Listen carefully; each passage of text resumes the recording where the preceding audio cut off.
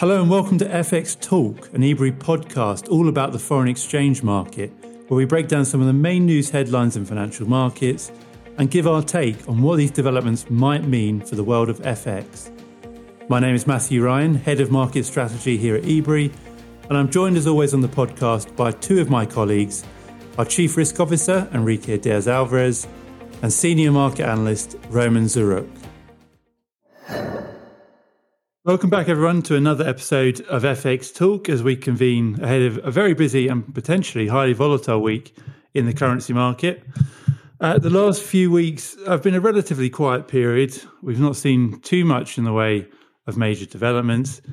Attention, at least in the last few days at least, has been firmly on China, where we are finally starting to see some signs of an easing in the China's zero COVID policy, which has boosted CNY and risk currencies in general against the US dollar.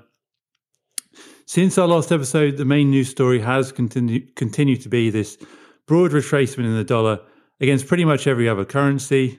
The US dollar index is down around about 8% since the late September peak.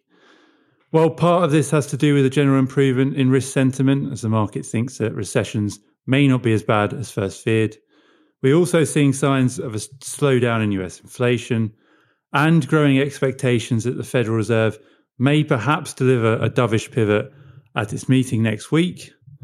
Indeed, next week bodes to be a very busy one with a handful of central bank announcements. On Wednesday, that's Wednesday the 14th of December, the FOMC will be meeting. The Fed is expected to return to a 50 basis point rate hike following 4 straight 75 BP ones. And the focus will be very much on the communication in the statement and Powell's press conference on a possible end date for the Fed's tightening program. On Thursday, the European Central Bank and Bank of England will both be meeting. Again, both are expected to moderate the pace of hikes with 50 basis point moves of their own. Unlike in the US, though, inflation rates in both the Euro area and the UK have yet to show any clear signs of a downtrend. So it'll be very interesting to see whether this perhaps encourages policymakers to signal more tightening will be required into 2023. So a very busy few days ahead. My question for you guys, what will be your or what will you be keeping closest eye on when the G3 central banks meet next week? Well, I think that what we're seeing everywhere is stabilization of inflation at unacceptably high levels. For this, it's very important to look at the core indices, not the headline. The core indices exclude food and energy components and tend to be stickier, more persistent. Everywhere in all the major economic zones, with the possible exception of Japan and Switzerland, but everywhere else, you're seeing numbers that are north of 5%. They have stabilized. They're no longer going up, but they're also not going down. So what we need to look for in the big three meetings next week is a sense of where the central banks see the risks. The idea is, are wages, are those prices going to those levels of inflation going to converge down to where wages are? Or is the opposite happening? Wages catching up with inflation inflation levels and therefore generating second round effects.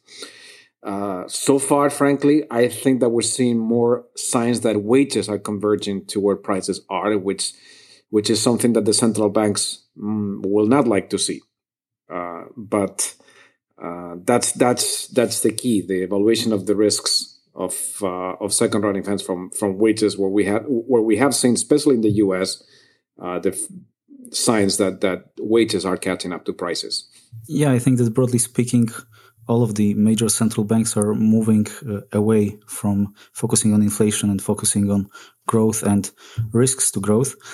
However, there are some countries or economic areas that are better placed to be thinking about easing the tightening process, about slowing down, and some countries that have a more difficult situation. And I think that countries that have it pretty clear is the United States. I don't think that we are going to see anything else than slowdown in the pace of tightening, as it was suggested by the Federal Reserve Chair Powell. So I think that 50 basis points is practically certain in the US. In the Eurozone, I think that this situation is more complicated because core inflation has stabilized. Yes, the inflation has fallen, but core inflation is stabilized. And I see big risks in the Eurozone. One is the similar risk that Enrique mentioned, so the labor market situation. Although I wouldn't be as worried about the second round effects. I think that wages are not responding to a higher inflation expectations, are just responding to a higher inflation that we have right now and that was in the past. Nonetheless, there is some risk in the labor market, and more importantly, in case of the Eurozone, there is some risk with the energy situation and also with other uncertainties that can influence the situation in the energy sector and in the food sector, such as the war in Ukraine. So those risks are especially concentrating right now in Europe, I think. So that's why I think that the European Central Bank meeting could be more interesting. When it comes to the Bank of England, I think that this one is something that could be the most unexpected, particularly considering that the Bank of England has kind of a penchant for mudding down waters. I don't think that they have been particularly clear, or at least they often made some turnarounds from being super dovish to then tightening aggressively and so on. So even though they are, I think right now relatively dovish and they are signaling it quite clearly, I wouldn't rule out that they might in fact tighten more than they suggest. And I think that there is the most uncertainty with the Bank of England. And also the risks to inflation, as in the ECB, I think that are similar in the UK. So I think that also the Bank of England is in a relatively difficult situation. I would agree. Yeah, I mean, the Bank of England's been all over the place in the last few months. So anyone's guess really as to what sort of tone of communications we get from them next week. And whatever happens, I think it's going to be a very, very hectic and potentially volatile period, no doubt. Certainly a very eventful way to end the year. A quick plug, if you are interested to hear more about our thoughts on these central bank announcements, we will be holding our latest global webinar just before all three central bank meetings, and that'll be held next Tuesday, which is Tuesday the 13th of December. We'll be recapping 2022 and looking ahead at what to expect and what we might think are the main drivers of currencies in 2023. So you'll be able to find all the details and how you can sign up either on our website or on our LinkedIn page. So be sure to check that out. I want to move on now and talk about something that I mentioned earlier, which was the unwinding of COVID restrictions in China. Now, for most of us, COVID and the COVID-19 pandemic seems like a bit of a distant memory, and the tough measures and lockdowns very much a thing of the past. But for much of China, this has remained a reality. Authorities there have taken a much more strict approach. The government has stuck by its controversial zero COVID strategy, aiming to completely eliminate the virus rather than learn to live with it. We've seen citywide lockdowns, mass testing, and forced quarantines, to name a few. But we are finally seeing signs of a softening in stance following mass protests in the past few weeks. China has been more open to use of Western vaccines, while also ramping up its efforts to vaccinate the elderly. And today we have seen a number of additional measures dialed back, including an abandoning of quarantine camps, more targeted lockdowns, and a reduction in testing. These are baby steps so far, but it has at least buoyed investors. We've seen a bit of a recovery in risk sentiment, and as I mentioned, a bit of a rebound in CNY. But over to you guys. I mean, what do you guys think of China's shift in stance towards COVID, particularly, of course, its potential impact on currencies next year? I think it's going to be the main impact is going to be a tailwind on the risk assets, and conversely against currencies that are seen as safe havens like the dollar, the Swiss franc. I think that we are going to see the positive impact of this lifting of this draconian restrictions over the next few months. For now, the data that comes out of China is going to be rather hair-raising because it reflects the very strict lockdown measures of October and November. So we saw yesterday some pretty bleak trade numbers out of China. But over the next few months, we're going to see, I think, a pretty sharp recovery in numbers out of China, consumption of raw materials and commodities. And I think that at the margin, this makes me more comfortable that recessions next year worldwide will either be avoided altogether or be very shallow, and that it will be a better year for risk assets, including currencies other than the US dollar and especially emerging market currencies, than where it's currently priced in. Yeah, I think that this what is happening right now is quite big.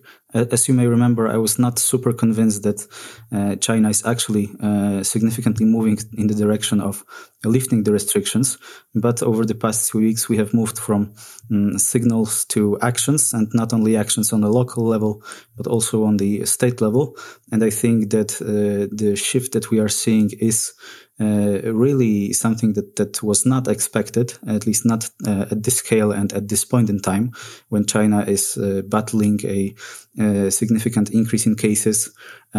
Just in a few days ago, we have seen the record numbers of cases. So at this moment, China is lifting restrictions, which on the one hand is something that I think everybody wanted from China, so that the situation could go back to normal. Particularly, as you mentioned, Enrique, that it affects the economic situation in China, and this affects the situation globally. However, I'm a bit worried with the pace of this lifting of restrictions. I think that I'm very surprised that they're doing it at such a rapid pace. And I think that this in itself is posing some risk, because if there are significant doubts that China is prepared to, at this point, to meet new increases of cases, to have the situation deteriorate further. And I'm not sure that this is the right moment to do just that. Plus, also, we have to consider that even if the situation turns out good and the economic situation in China would improve, then it might have a pro-inflationary impulse globally, which could, on the other hand, dampen the situation in other economies, which is it's an interesting and a complicated story. And I think definitely this is something positive for the yuan, but also this is something that is adding a number of risks. And in the coming weeks and months, we are going to see whether those risks materialize or not. Yes, it's interesting you mentioned those risks. And I think that's something that the market is taking into account. I don't think we've seen the market get too carried away just yet. It's likely that this unwinding of measures will be relatively gradual and perhaps not exactly a smooth process. I mean, there are a couple of issues that I see, at least. I mean, first of all, the Chinese vaccines are not as effective as the Western ones, for starters. And second of all, the Chinese healthcare system is not as well equipped as some of the Western nations. China, for instance, only has around a quarter of the intensive care beds per capita as the US. So this unwinding in measures probably likely to be a gradual process, as we mentioned. And I suspect that this will be a theme that we do continue to talk about, at least in the first half of next year. But, as we've been saying for a number of months now, something has to give and something has given. And I think we will continue to see news of an easing in measures in the coming months, which should be good news for the global economy and indeed, I would suggest, risk assets. Great. We're going to finish now with our spotlight currency for the week, as voted for by our followers on LinkedIn. And just over half of you, 57%, voted for the Canadian dollar for this week's spotlight currency. And the Canadian dollar has been a bit of an interesting case. It's been actually one of the worst performing major currencies in the world in the past few months. Indeed, if we look over the last 3 and 6 months respectively, it has lost 4 and 8% of its value against the US dollar, putting it at the bottom of the FX performance tracker. What has driven this sell-off? Well, for starters, we've seen a bit of a retracement and drop in oil prices, to which the Canadian economy is very closely linked. Brent crude oil is down around about 35% or so since June. The Bank of Canada has also taken a dovish turn. It's been one of the first to revert back to smaller increment rate hikes. It did raise rates again at its meeting earlier today by 50 basis points, which was larger than expected by the market. But it also hinted that it may be done with the hiking process. And partly this sell-off could be due to valuation, which may have played a role as well. If we look at the first half of the year, CAD was actually the best performer in the G10, behind only the US dollar. So this may partly be a retracement from rather lofty levels in trade-weighted terms. But over to you guys, and simple question, as we usually do. Do you think that the Canadian dollar is a buy, sell, or a hold opportunity? Enrique, what do you think? Well, so I was saying that I think this is a resounding buy.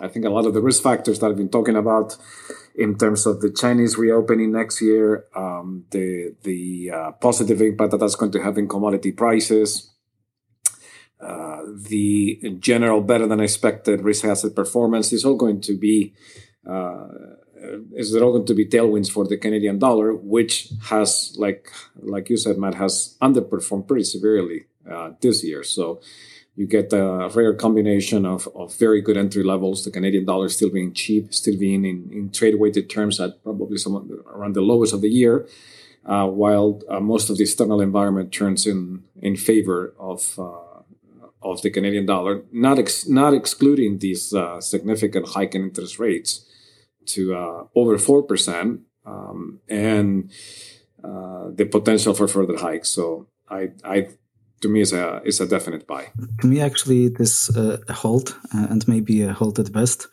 because I think that the currency, from my point of view, it is rather similar to the US dollar. It moves often quite in tandem with the greenback, and the Bank of Canada moves similar to the Fed.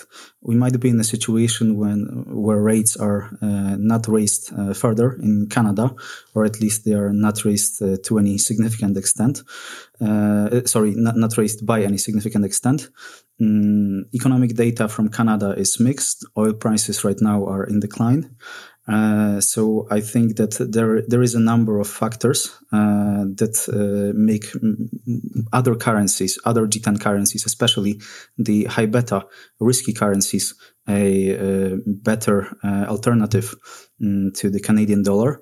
However, considering our view on oil prices, that they are likely going to that they're not going to see significant declines from current level, considering our view on the global economy, which is relatively positive, and it is unlikely to put a significant strain on the oil prices, I think that the Canadian dollar shouldn't be weighed down by the situation in the commodity market in the medium and the longer term.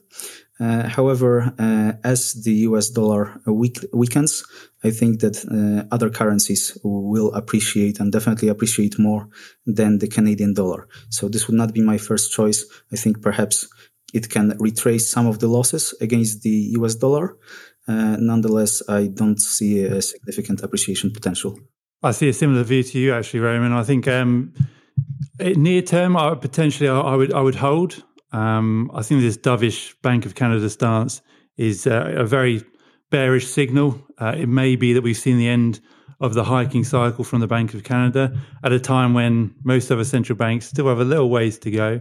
So that could weigh on the dollar.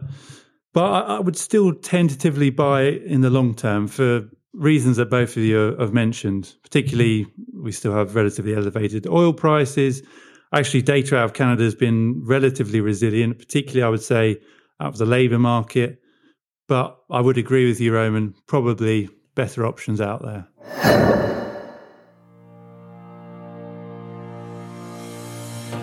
And that's it from us. If you're keen to hear more about our thoughts on the FX market, visit eBrief's website or follow us on social media.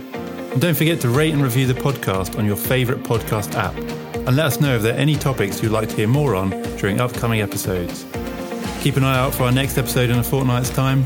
Thank you all very much for listening.